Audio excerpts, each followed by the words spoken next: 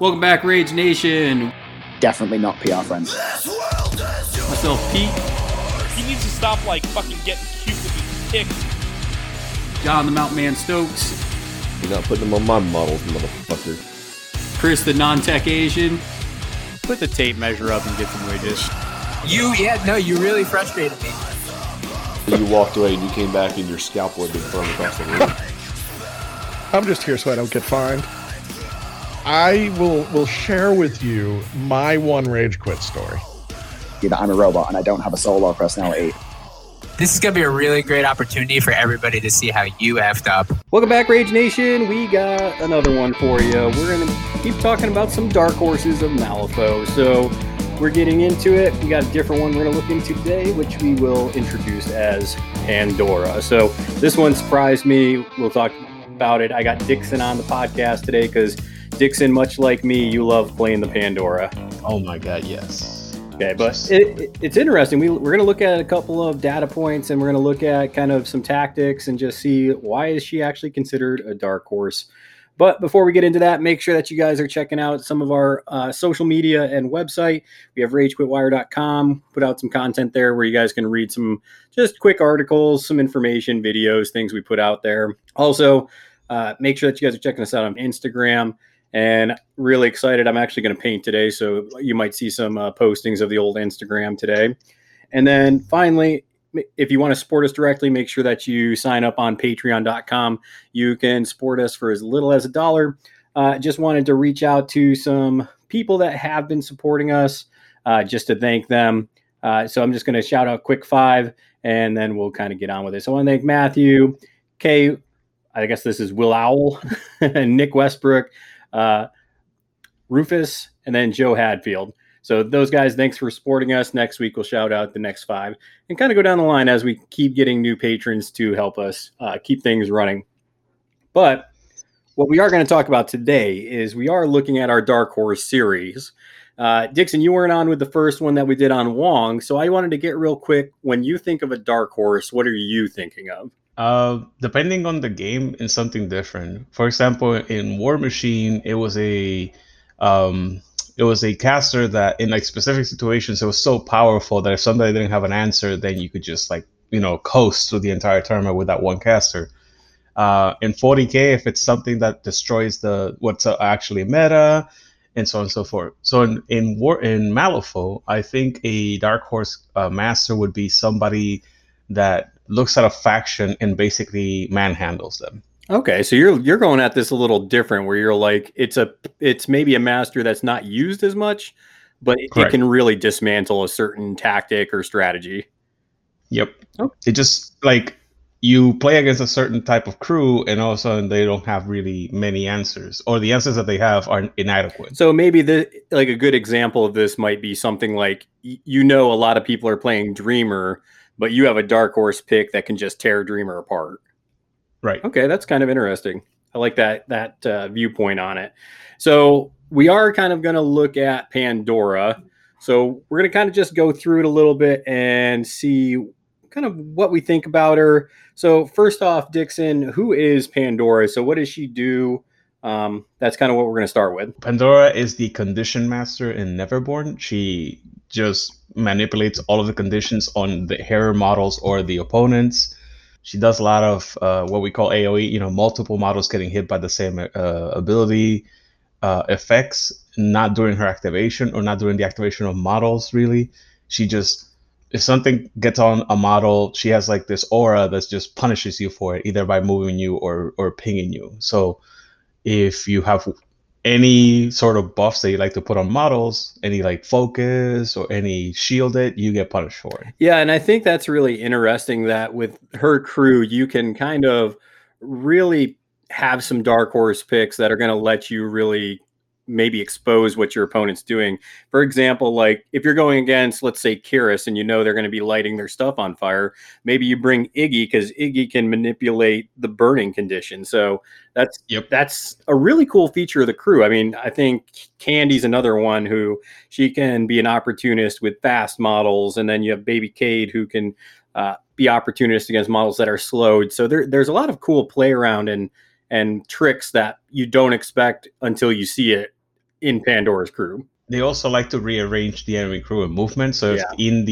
in the map you see any hazardous terrain, or you have an ability to put in hazardous terrain, Pandora can even be a bigger detriment because, like you said, Baby K, he also has a lure. Mm-hmm. So he can lure somebody, slow them down, and then you now get 2 pings. You get one for the hazardous terrain and one for the slow. Yeah. God forbid if the hazardous terrain also has multiple things like injured. Well, I also or think it's fire. really good for those crews that, people make their tight bubble and they're at the very edge of it, and you can push them out of their basically AoEs and areas and different pulses and auras that they have in their crew, and that can really start to tear apart what they're doing. Absolutely. You just push them out of their own bubble. Or use it to and they disengage. even. activate. Correct. And then, like, for example, one of the things that happens is like start of activation effects. If you're not within X, range of something. So let's use Cadmus for example. If you were to, like, say, move every single one of the Isoneers away from the Doctor, Mhm. then she wouldn't be able to. In the beginning of her activation, she makes one of them into a Berserker. Yeah. So that'd be big because you're trying to get that trigger off. Yeah, I also like how Pandora really just controls what's going on because, I mean, her mood swing ability is it's just hilarious where you can just be like, no, you want to know what? You're within 6 of me. You don't get to activate. That model over there is going to activate. Yep. Now that's incredibly hard to pull off sometimes because you have to know the enemy crew too. Well, it's like, okay, if he activates the support model last, then I win. Or if I activate that support model first, then I win. yeah, Like, that's the thing where it's like, oh, you want to go with your big beater. You know what? Instead of going with the first mate, you're going to go with, Earl. Yeah. Yep. Absolutely right. Yeah, so that's a really cool ability. It's kind of this cool condition control master.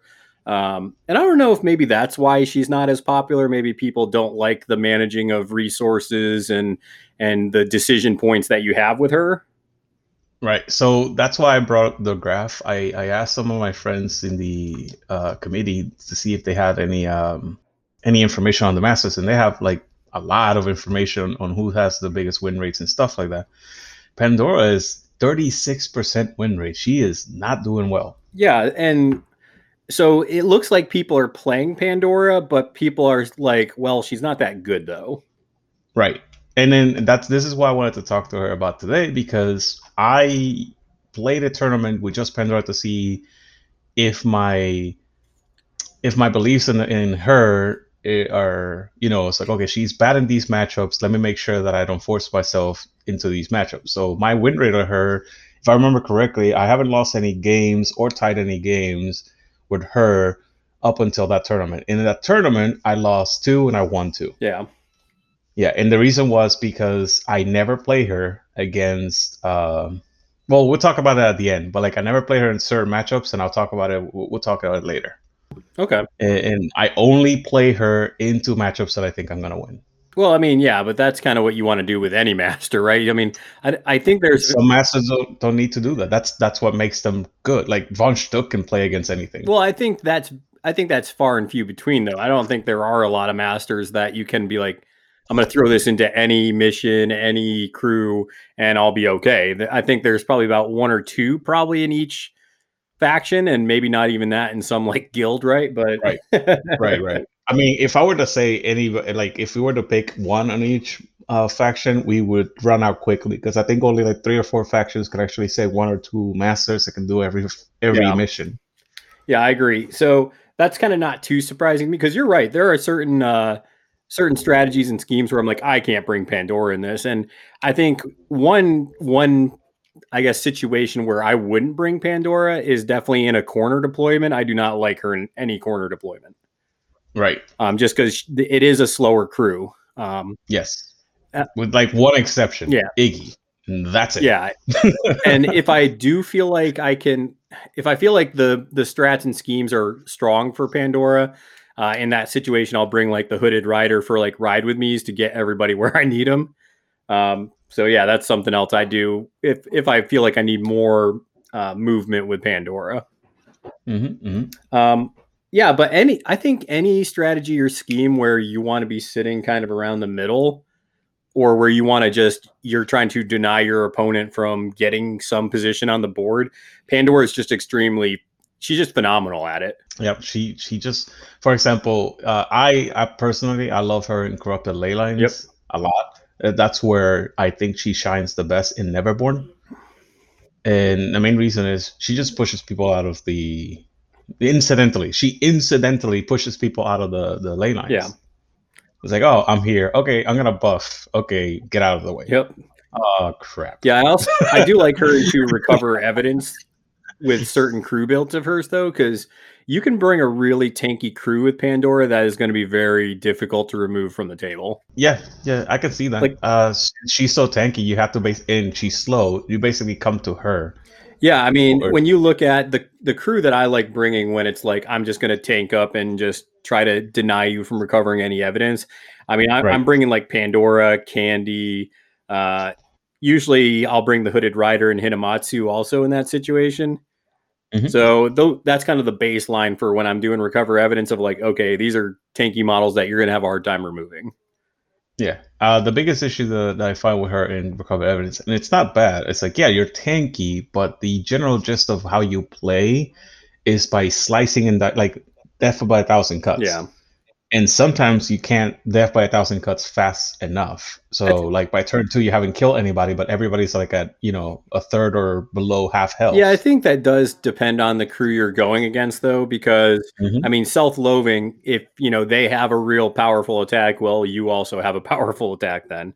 Yes, but often enough that I see people do that, they don't. They bring somebody that has like a 2-4-5 or a 2-4-6 attack, meaning that if you do self-loading into them, you're doing self-loading. You focus, hit them with self-loading, and hit them for their maximum damage. Yeah. So you're using 2 actions to do that, and sometimes that's just not enough. Yeah, you're not wrong there for sure. It's definitely one of those things that you got to keep in mind when you're playing with Pandora and against her, because that's kind of the thing. Like if you bring a sick model that's going to do crazy attacks, well, you're going to hate yourself.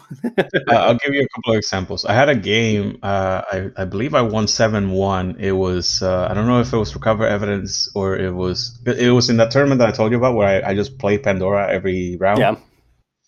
I'll say 2 examples. One was, I forgot the strategy, but somebody brought Marcus and brought Cujo, the giant 8. Yeah. He had 4 focus on that model. And I was like, that's a mistake, but I don't think he understands that's a mistake. I don't think you understand what's about to happen. So exactly. So like I did what I do. I got across the table with Pandora and put myself within 6 inches of everything that he owned. And I just blasted Cujo off the table by turn 2. Yeah. And like I had I told my friends on the Discord and on the chats that I'm in, and they were like, no way. There's no way. He's like 13 points. How did you do that? Like he decided to buff him for some reason and then he died. But that's the type of stuff that I was talking about. It's like it's sometimes you making your models better against Pandora is a bad idea, and you have to be aware of that. And the other example I wanted to give, and I lost this game, but I'm very proud of this moment because it was like one of the best moments of why Pandora is dangerous if you're not thinking about it. It was Ototo. With Ototo, he decided to come into me, so he teleported into Pandora, surrounded by her minions and her models, and Candy was around too. And he attacked Pandora, and I just went, all right, you're stunned, move away from me, into barbed wire that happened to be nearby. So then he took damage from the barbed wire, because I went, all right, I attack you, get stunned. Okay, the poltergeist is going to move you into the barbed wire. Okay. Now Pandora is going to trigger from the injured in the barbed wire, and you're going to get moved and take another damage from the barbed wire, and you're gonna trigger now, another hazardous terrain. And it was just like a cavalcade of comedy. It's just like he tried to do something, he gets punished for it, moves back again. It was just like a nightmare. He couldn't ignore the terrifying because the poltergeist was there, so he had to kill it. And I think it took like 1 activation after that to kill off Ototo, because I just triggered everything again on him and he just died. There was no way he could just like spend 5 soul stones to prevent all 5 different forms of damage that he was receiving. Yeah, I mean, and then you're just wasting resources on top of dying at that point. Yeah, but like I lost this game for what I'm gonna say one of the main reasons why you should not play Pandora, and I know I'm getting ahead of myself. We should not play Pandora against 10 Thunders. Like, just don't do it. Don't do it. It's a bad idea. Okay, we'll talk about that here in a little bit. But why'd you end up losing that? Was it 10 Thunders? It was, yeah. He was playing Misaki 10 Thunders, and he brought in 3 Ruthless models. One of them having Laugh Off. Okay. And it's just, yeah, you just couldn't deal with all that and all of them had guns except for Ototo. Ototo was Ototo and Misaki were the only two that well, I guess Misaki has a gun, but you know what I mean, like no range attacks really. Yeah. Yeah. It was gross. It was really bad. So I lost because after that he just kept shooting at Pandora and the Hooded Rider, and just start blowing off my models off the table. Okay, so I think we got a good idea, and I mean, honestly, I think a lot of people do know who Pandora is and what she does. I think people at least know. It's like, okay, that's the Condition Master, and she's, a pain to deal with. But like I said, this is a Dark Horse episode. So what actually makes her a Dark Horse? If I see that I'm playing against either Bayou or against Explorers or Resurrectionists, I look at the map, I look at the strategy, and then I usually, if like the map is not riddled with severe terrain, or if it's riddled with severe terrain but there's a path for Pandora, then I pick Pandora, because those 3 factions have naturally low willpower. The average willpower in all 3 factions is 4. Yeah. So Pandora just shines just on that. And if the strategy is not good for one of the masters in those factions that usually have high willpower, then it's even better. Okay, so I mean, and you're saying that she really hard counters the low willpower, and a lot of her attacks are willpower based. So I guess my question is, why don't people usually bring her? And then if they do, why is that win percentage so low, do you think? I don't think people are thinking about it the same way that I do. Okay. I honest to God, I believe people. I would have to look up more information. I asked my friend just for the information on masters. I didn't ask him if he could give me information on matchups. I don't know if they even have that, to be honest. I wasn't thinking about it ahead of time. Yeah, right now, we were talking about it earlier, but it's good to say there's also other people that I consider dark horses that are having really high win rate, whatchamacallit. That another favorite of the podcast is Titania. Yeah. And her win rate is 72% or 73% win rate. Well, I think you were also, you and I were talking, and you said that Pandora in general, I think we just kind of said that people just think that other masters can do the job better. I think that's what you told me specifically.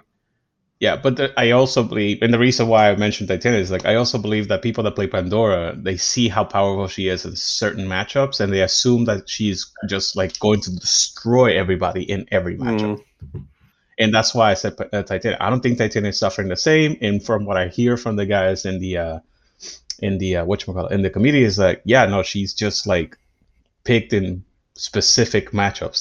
The map is full of severe terrain, and then they just decide, oh, I guess this is a map for Titania. Whereas with Pandora, I don't think the same is happening. I think I'm gonna look at the information later on and figure out. We'll post something on the Patreon's Discord. Yeah. Because I think Pandora is just getting picked because when she wins, she destroys the opponents usually. Well, and also I think that she does kind of some of that control aspect of what Pandora does, but she's also more mobile, right? So like I said, if you do have that corner deployment, you can still easily play Titania and still make a good game of it. Correct. Yeah. Whereas Pandora, if you're in wedge deployment or flank, you have a huge advantage. Yeah. Because you're already halfway there. Yeah. I mean, essentially, I know that if I am going to, if I can get Pandora and most of her crew close to the middle by turn 1, I know it's a good game. Yep, that's exactly right. But the more you're wasting your activations and stuff to kind of just move and position with Pandora, that's not where you want to be. No, I mean, this is a nifty trick that I say, and a lot of people just I never saw that coming. Turn 1, last activation, I'll activate Pandora. I know this is a crime against like humanity for some players, but last activation is not usually candy on turn 1. I mean, turn 1 for candy doesn't need to be last anyways. Yeah, but I God almighty, do I see a lot of people whining about it every time I do it. Yeah, but on turn 1, it's like it's not important turn 1. And turn 2 is where you start really having to follow that rule, I feel like. Right. So turn 1, I usually have an aversion in every single one of my lists, if not every single one of my lists. And the aversion pushes Pandora 4 inches forward, and then does his own thing the rest of the turn, right? And Pandora then, now it's 4 inches forward, and then she runs between 10 and 5 inches. She just like keeps walking, gets to where she needs to be on turn 2, on the beginning of turn 2, and then she opens the box, and that's it. That's her turn 1. And then shenanigans happen after that. Yeah, so if you can get a turn 1, open the box, I mean, that's pretty good. I mean, and that's not even that, I don't even think it's that difficult to do, honestly, because you, like you said, you push her up 4, and then you can walk anywhere from 10 to 15 if you really need to. And then the box opens at 6-inch kind of pulse, right? So it's just, it's very feasible to get that off turn 1. Yep. And let's not forget, you mentioned it earlier, mood swings, because that is the real power after that. It's like, all right, I want to activate my beater to punish Pandora moving forward. And you go, no, you activate that support model over there. I'm going to do my thing now.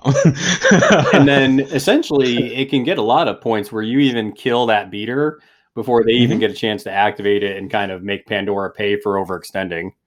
Yep, that's the plan. The plan is kill the biggest beater or make the biggest beater useless, and then move on to the next thing and just keep Pandora alive. Usually my games end with Pandora dying by turn 2 or 3, and I win. Yeah, I mean, I would say that because especially with the beater, if you can do it where you have stunned on it and then you have like slow on it, it starts to make it very painful for your opponent to activate that model. Right. Exactly right. Yeah, so I can definitely see what you're talking about as far as looking at Pandora as kind of like a dark horse. I guess just from what I hear people talk about, I can definitely see where you're right about Pandora as far as not being chosen and played, I think, correctly as much. I think if you like playing Pandora, I think it's very easy to force her into bad situations. Yeah, I did it for that one tournament. Yeah. And I for many reasons, like main reason is I think Pandora is a top tier master. I know that I usually don't put her into bad matchups. I'm gonna see how bad she does. Yeah, I mean, because I've pretty much played her into Rezzers and some Arcanists, and the Rezzer matchups definitely went better. Yeah, and she does fine against Arcanists, but she's not like, putting a foot on their neck. Yeah. Like, I will crush you if you fuck up. Yeah. And honestly, I see a lot of new players play her too. I don't know if that has anything to do with it, but I do see a lot of new players pick her up as well. Yeah. Especially in Vassal, because she's one of the masters that's available, like readily available to buy right now.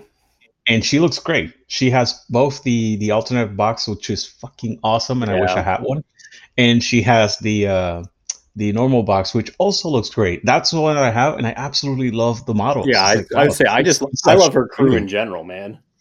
They look great. The baby Cade just looks so unassuming and is so flipping awesome that he can be dangerous as a second wave hitter. Yeah, and then I mean, that's the thing though. Like, if you really want to, be the beatdown, right?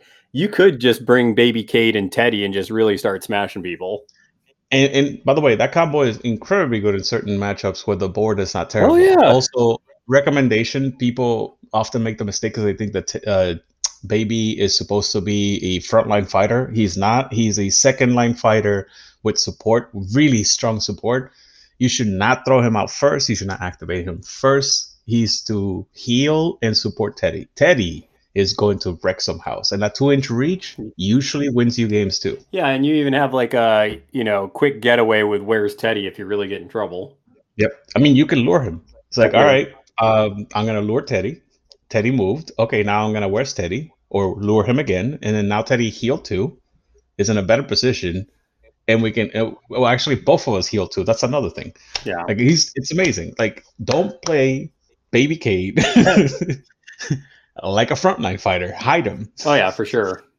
If they kill Teddy, then you use Baby Kate and wreck him. Yeah, because Baby Kate will definitely die if he's overextended.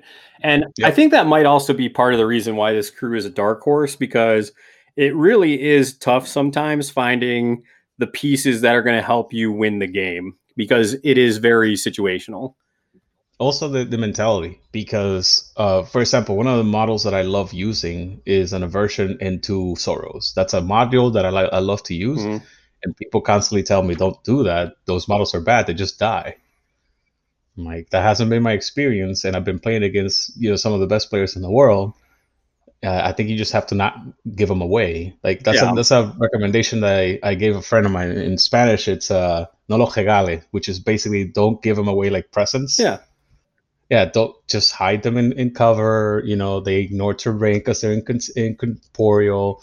Lower the damage as much as possible. You layer that. You layer the defenses that they have. Well, not only that, I think you also got to make it inconvenient to target them. Meaning, like not just in terrain, but when I play those models, once I kind of get my formation set up, they're usually not right in the middle with Pandora.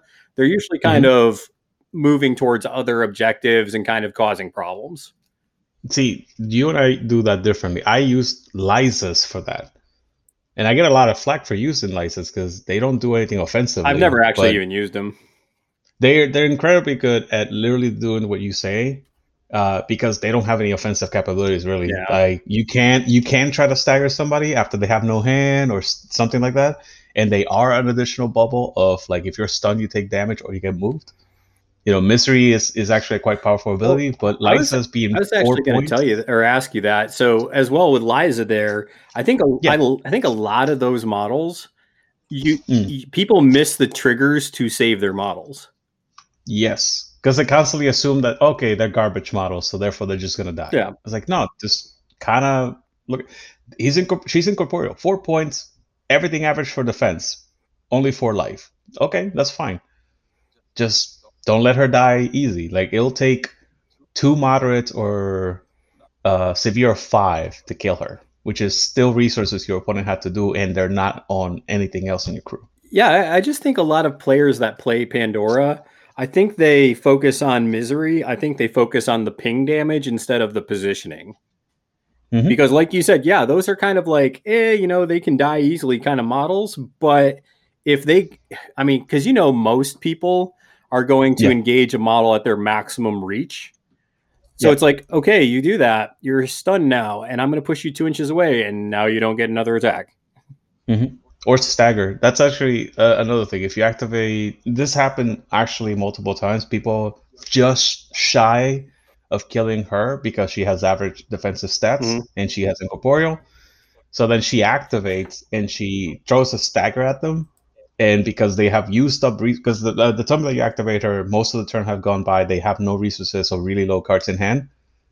And if they don't flip a high card and you've been saving like a 10 or something, she will stagger you, move you out of the way, and continue on her merry way with 2 actions left. It happens so often that, like, that's the main reason why I have her. I have her is like, all right, if they kill her, it's 4 points. I don't care. Yeah. Yeah, and I think that you can't be scared to bring some of those squishier models with the Sorrow, and even Iggy's like can die decently easy. But I mean, I've even brought Wicked Dolls and like Basilla with them. I've done that too. Depending on the matchup, I either bring Iggy plus Carver or Basilica and 2 Wicked Dolls. Depending on the matchup. So I was talking, I can't remember who I was talking to about Pandora. It was somebody on Twitter, I think. But I was like, I mean, you look at Pandora, you can start giving, suits to people. I think is it Despair's Influence, maybe? Yeah. Yes. And I mean, you look at Carver and it's like, he's only a 2/2/4. It's like, but you can like throw extra in there. You can throw an extra ram in there. Yep. So I mean, it becomes a 4/4/6. You can literally move him out of combat and give him I believe it's a tome, because he also has Breath of Fire.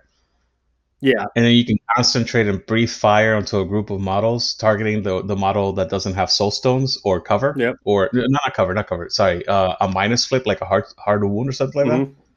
Because it's not a gun. So you can just like, all right, concentrate, breathe fire onto that one model, kill that one model for like 4 damage plus fire 3.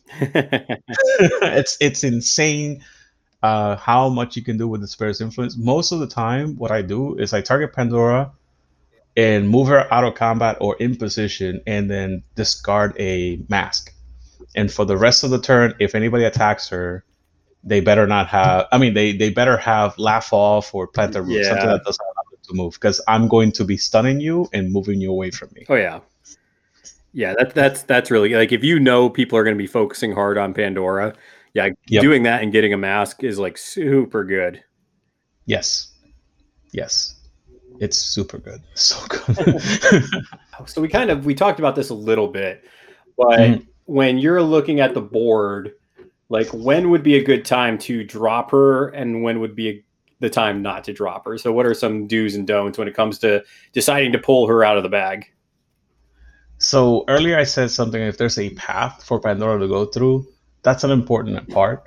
You want Pandora to be within 6 inches of the enemy. And to an extent, if you see that it's a good matchup for Wrath, then you bring in Wrath with Pandora to do the exact same. You move through that path to get within 6 inches of the enemy. Yeah. So that's the first thing. The first thing is you look at the map. I think, is there a way for me to go through with both of these models or with just Pandora? Yeah, and I think also deployment's huge too. Just as far as what's your zone. Like, anytime there's Wedge, I automatically start thinking like, okay, that's good for Pandora. Let's check the other blocks after that.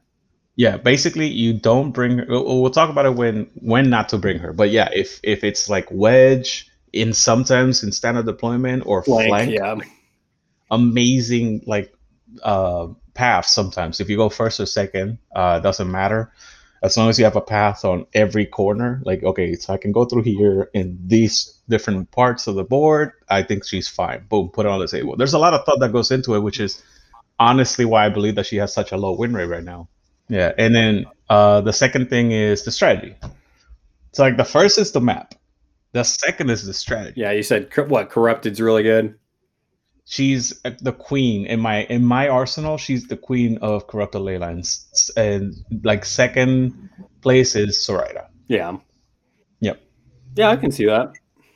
Yep. And well, I think that yes. she's also. It depends. I think she might be really, really strong, like you said, at ley lines, just because, I mean, she's not going to move the lodestone super well, depending on the model, but you're going to deny like really, really well. So she never touches the soulstone, the lodestone. She never interacts with the lodestone herself unless she's passing it off to somebody else. That's the job of the rest of the crew, which is what we talked about earlier. I have either Iggy and as a bodyguard he has Carver. Mm-hmm. So Iggy Carver are basically a duo, and then Iggy will be the ball runner, whereas like Carver will be the bodyguard. It's like, if you get close, I'ma wreck your shit. And then Iggy's just like, all right, tag, got this. All right, next one, tag, got this.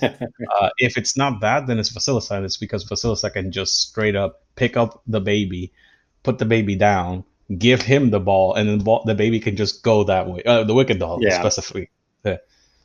Just little things like that. Like, you have to think about it as like, depending on the deployment, if you're doing flank deployment, you have 4 ley lines on your side of the table. Yeah. So you should think about it that way. Yeah, and the other thing we talked about is just any faction, or if you expect a certain crew and they have a low willpower, I think you're like, okay, Pandora's, because first off, her terrifying is like super high. It's like a 13. It is a 13, and then you have the poltergeist making you have distracted if you're anywhere nearby her.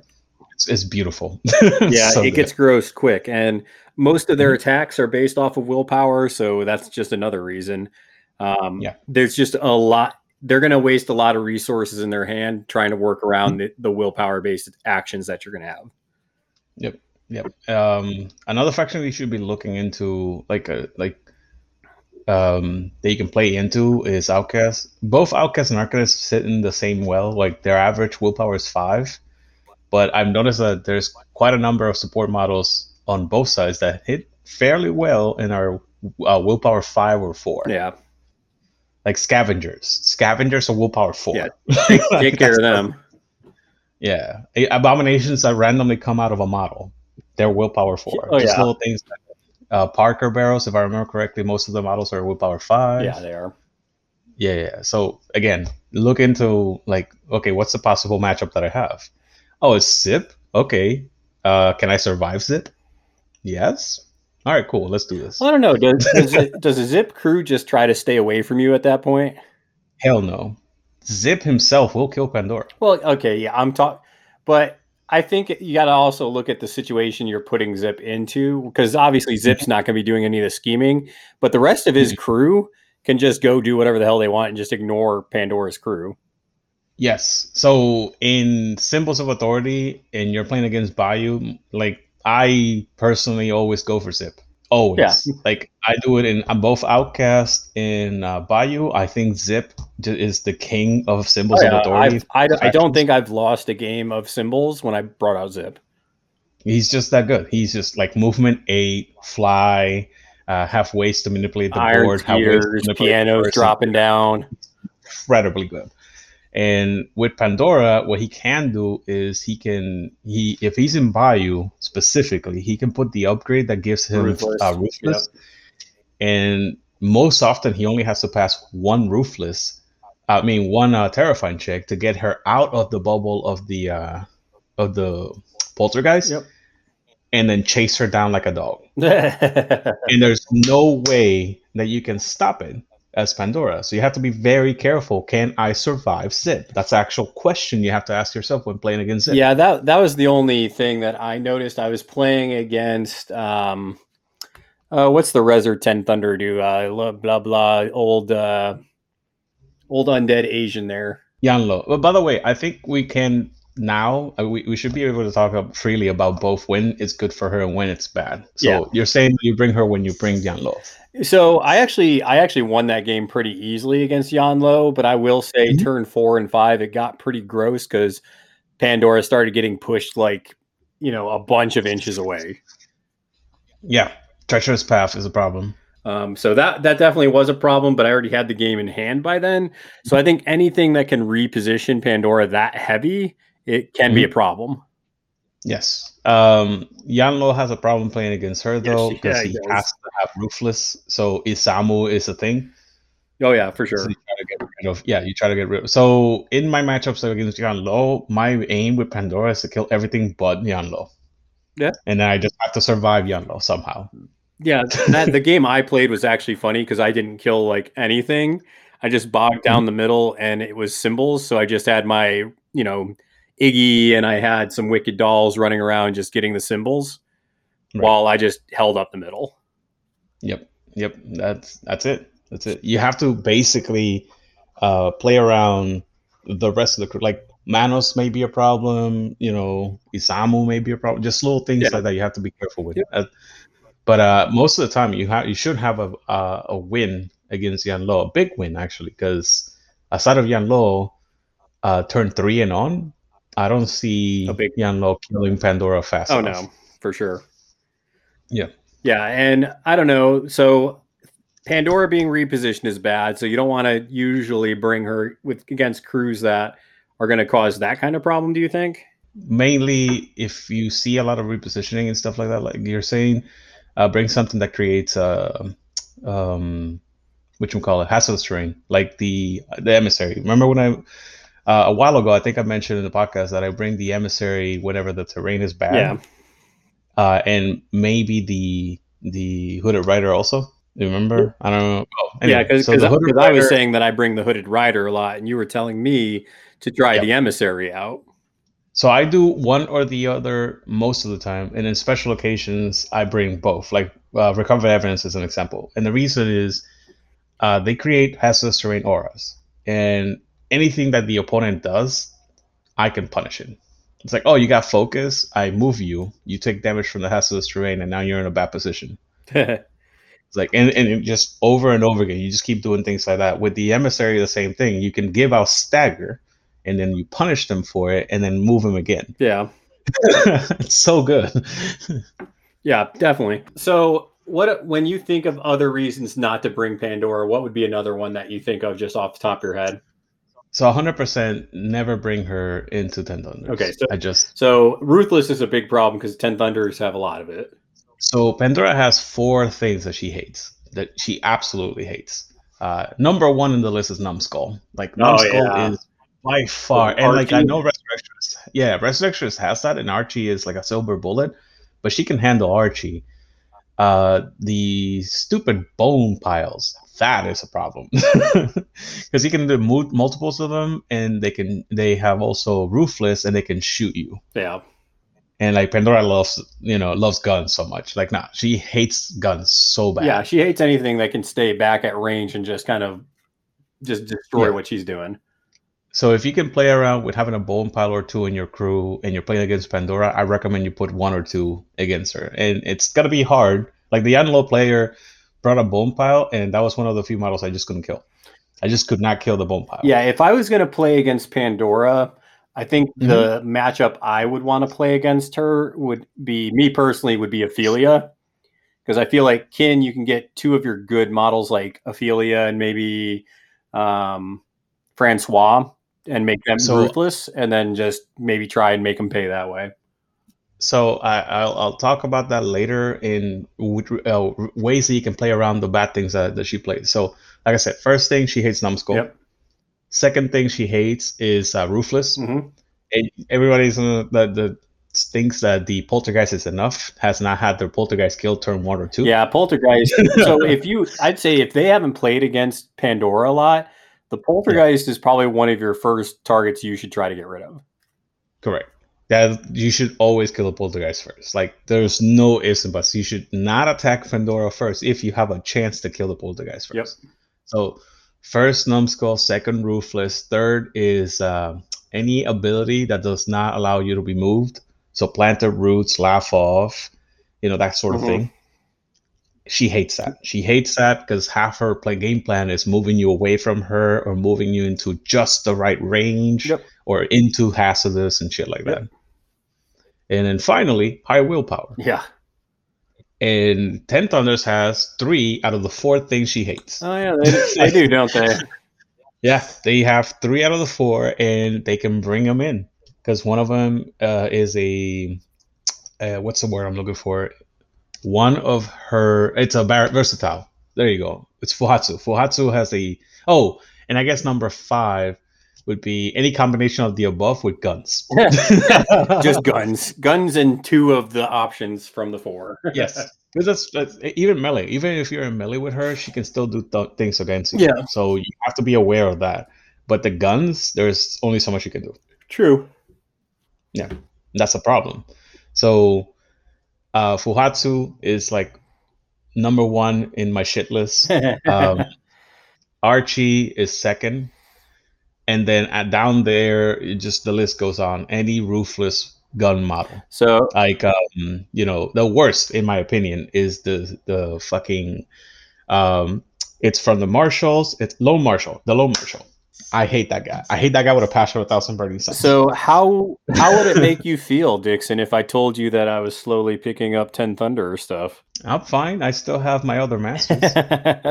Hey, I'm serious. Like, because that's again, I'm gonna talk how you can play around it. Because you still should try, even if it's a bad. Which is why I did that. I played her in the tournament full on, knowing that if I get any of my bad matchups, I'm gonna suffer. Well, and that's kind of what I told people when we did our first Dark Horse episode. I was like, if you're gonna play a Dark Horse, you need to get your reps in so you know where their spot is, where you can take advantage of, the Dark Horse matchup.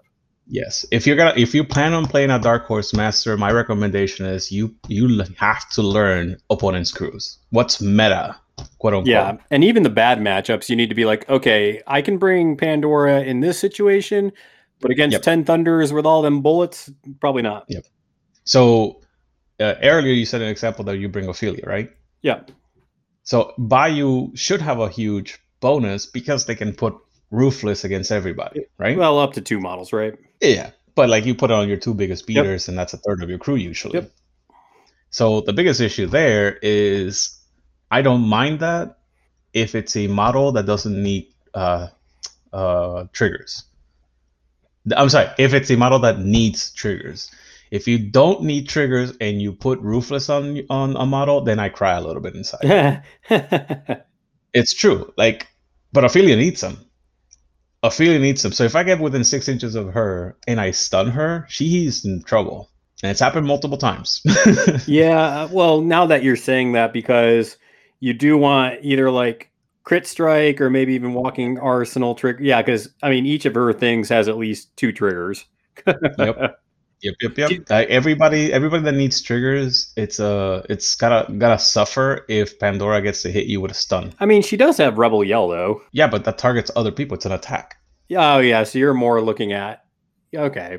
Yeah, because it's Ophelia herself is. I mean, I can mitigate some of her damage. That's important because you can get healed by either Serena if you think the matchup requires her, or Candy. Because Candy's always going to be in the list, and then you may need an additional healer, so you bring in Serena. Yeah. You can play around every one of the bad things that I said, the top 5 worst things that Pandora hates. It's by building the list accordingly. And again, that's part of being a dark horse. It's like, all right, well, I'm kind of stuck in this option. I can't bring my other masters. So I guess I can bring, X. Yeah, the stuff to play around it. Yeah, I mean, I can definitely see where you're talking about there, where I mean, and that's kind of knowing your dark horse master, right? Where you're like, okay, Ophelia is going to have ruthless, but I'm going to make it where the actions aren't going to be as valuable as they normally are. Yep. Or I'm going to throw a sorrow into melee with her, and I'm going to try to stun her repeatedly. It happens so often, it's ridiculous. Yeah, like, oh, I have guns. There's a sorrow in your face now. Well, shit. That's kind of cool. All right, so we definitely, I think, got a good idea of probably why Pandora, because like I said, I feel like she is difficult to play for a lot of people just because there's a lot of auras and you have to hit your triggers and you have to then, use them defensively, but then offensively, and you have to realize which, part you activated per activation. And it can just be a lot where I can definitely see people struggling to play it, well. And like every master that has a defensive trigger, any attack that doesn't attack that defensive trigger is also a problem. So like if you play Pandora every single game thinking that you're going to be safe in the middle of like a crew of 6, then you're going to be in trouble.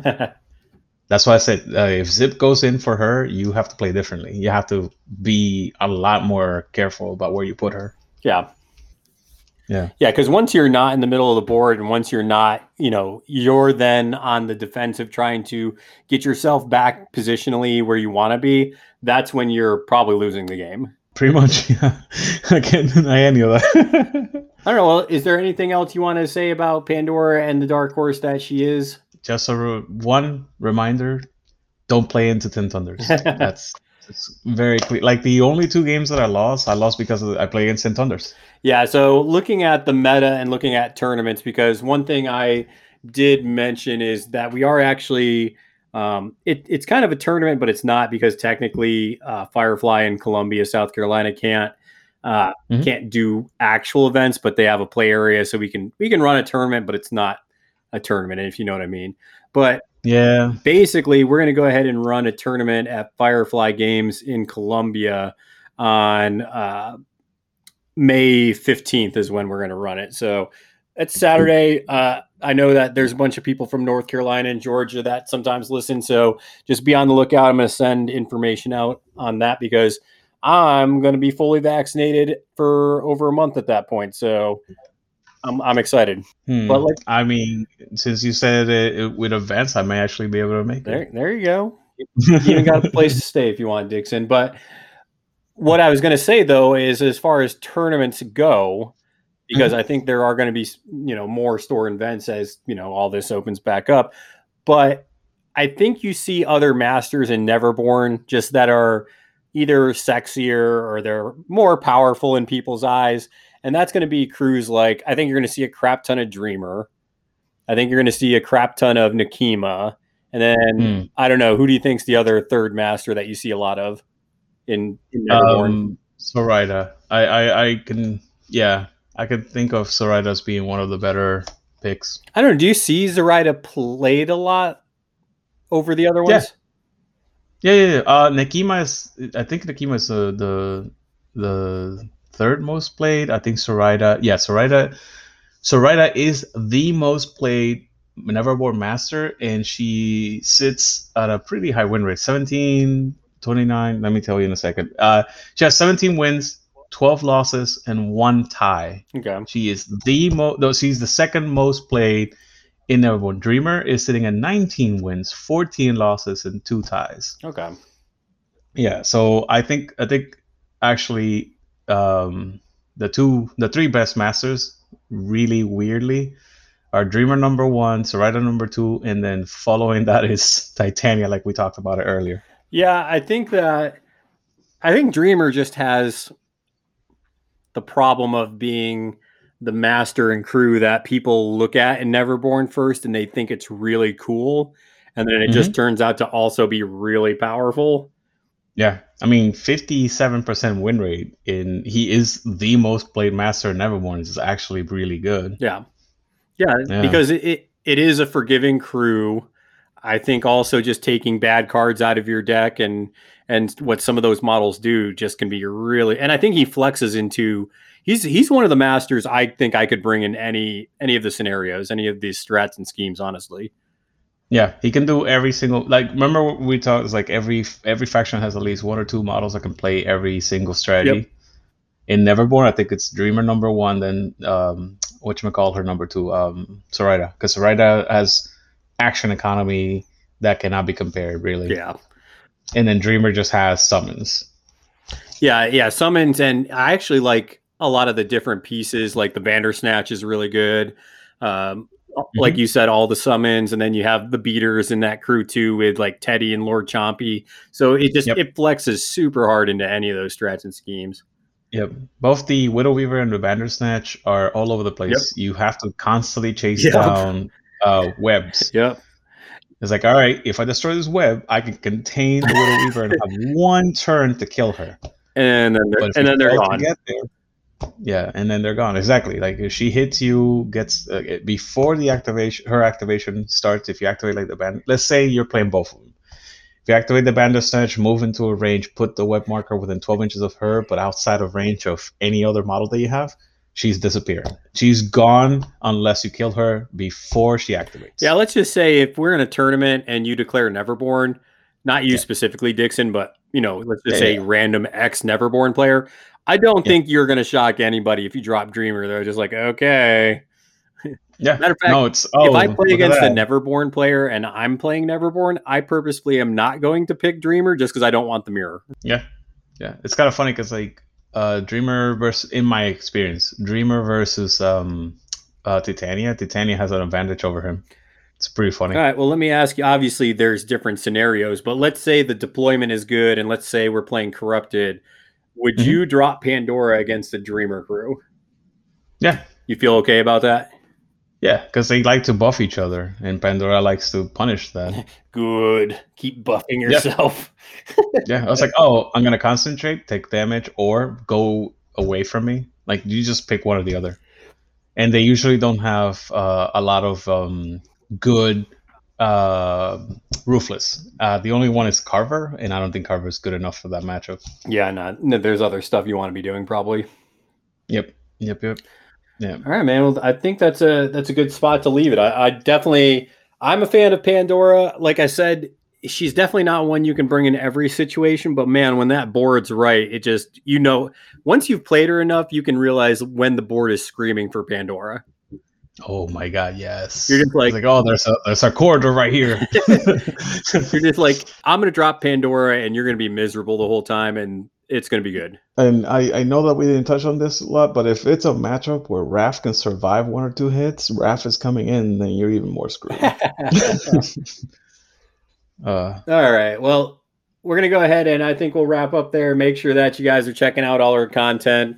We're starting to, as the spring and summer kind of start kicking back in, and Pete and Dixon and Chris, we find our motivation to keep on gaming and now that we can actually play in person. I know that hasn't been an issue for you, Dixon. For me, though, it's been a huge issue. Like my gaming motivation has been like so low with this stupid pandemic. That's the reason why I continuously recommend people is like, please go to your local, game store and just do anything you can to like try to support them. Because if we're struggling because we can't find somebody to play with, or we can't just go and play, they're struggling because they can't make the money necessary to keep being alive. Yeah. Yep, and that's definitely big. So I concur. That's something that you definitely need to make sure that you're supporting them still, even if you're not gaming in person as much. Mm-hmm. Mm-hmm. I mean, if you're in Virginia in the northern area, please go for Huzzah Hobbies. And if you're in the mid to south area, there's always a Your Hobby place or a Games Garrison. So please go and support them. Yeah, and Huzzah Hobbies is a phenomenal store. I always love going to game there. Oh, it's the best store in Nova. Like, hands down, best game store in Nova. Yeah, is there I mean, obviously it's still a little far out, but do you know if they're anticipating doing Nova this year since things are getting back in where they're supposed to be? So Chris, the owner, and pretty much their game store managers, because they have two of them, they're constantly paying attention to CDC warnings and WHO stuff. Okay. And they are very, very happy that the rate of vaccination is close to like 70 or 80%. And as soon as it gets to a certain area where like both the CDC and the WHO are comfortable, they're going to start opening the store fully for tournaments and everything. Oh, that's cool, man. Yeah, right now they just have it set up that you can reserve 1 or 2 tables. And as long as you keep a distance of 8, I say 8 feet, but it's 6 feet, you're fine. As long as you do the guidelines, they don't care. Yeah, I'm just the one thing I was asking for the store is I was saying, okay, well, if we're vaccinated, do we need to wear a mask? And I haven't gotten a response back, but if they say you still need to wear a mask, whatever, even though I don't think it's needed at that point, but if a store still mandates a mask, it's like, okay, I guess we'll do this until the store is comfortable.